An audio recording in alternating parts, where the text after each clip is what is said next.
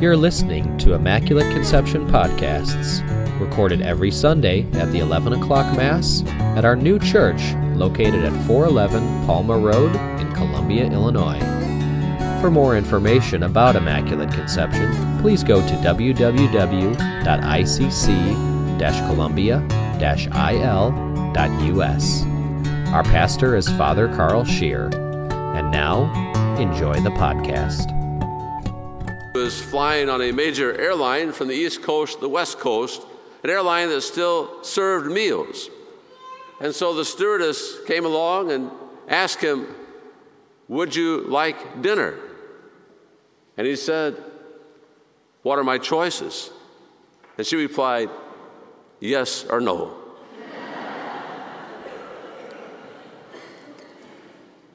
I think we all tend to admire those people who can come up with a spur-of-the-moment, spontaneous retort or one-liner. In today's gospel, we hear Jesus utter one of the most remembered one-liners of all time. Put on the spot by the Pharisees and Herodians who are trying to entrap him, Jesus asked them for a coin, and then asked them whose head and inscription is on the coin. And when they replied, "Caesar's," then he said to them that memorable scripture quote, "Then repay to Caesar what belongs to Caesar, and to God what belongs to God." They wanted a yes or no answer. And the trap that they had set for Jesus was that if he answered yes, that they should pay the census tax, the Pharisees and other religious leaders of Israel would claim that Jesus was denouncing his own people by aligning himself with the despised Romans who were collecting these taxes. And if he said no, they would denounce Jesus as a political revolutionary. Most people in our modern democratic Western culture tend to see in this scripture passage from Matthew a rationale for the so-called separation of church and state.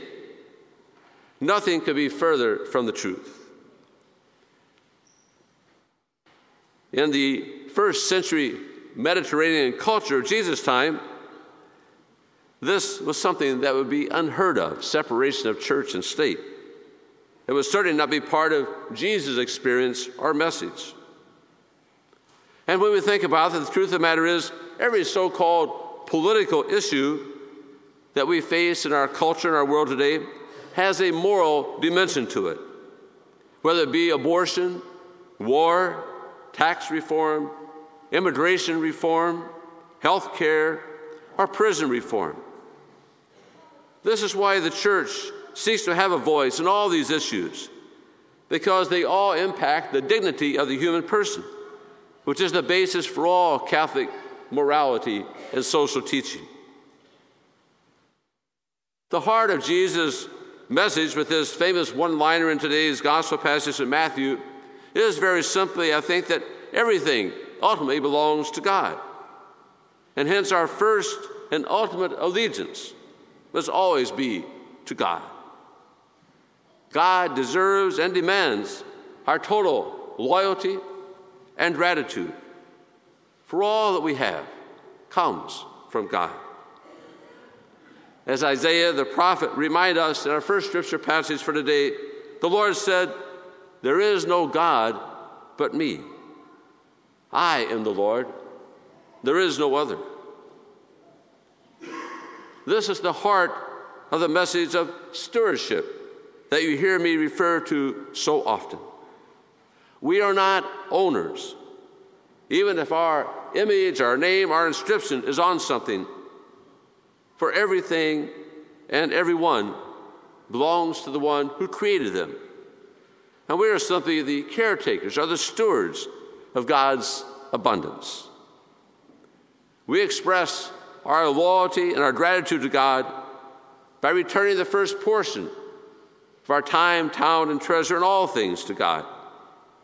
Stewardship is a way of life for life that always puts God first.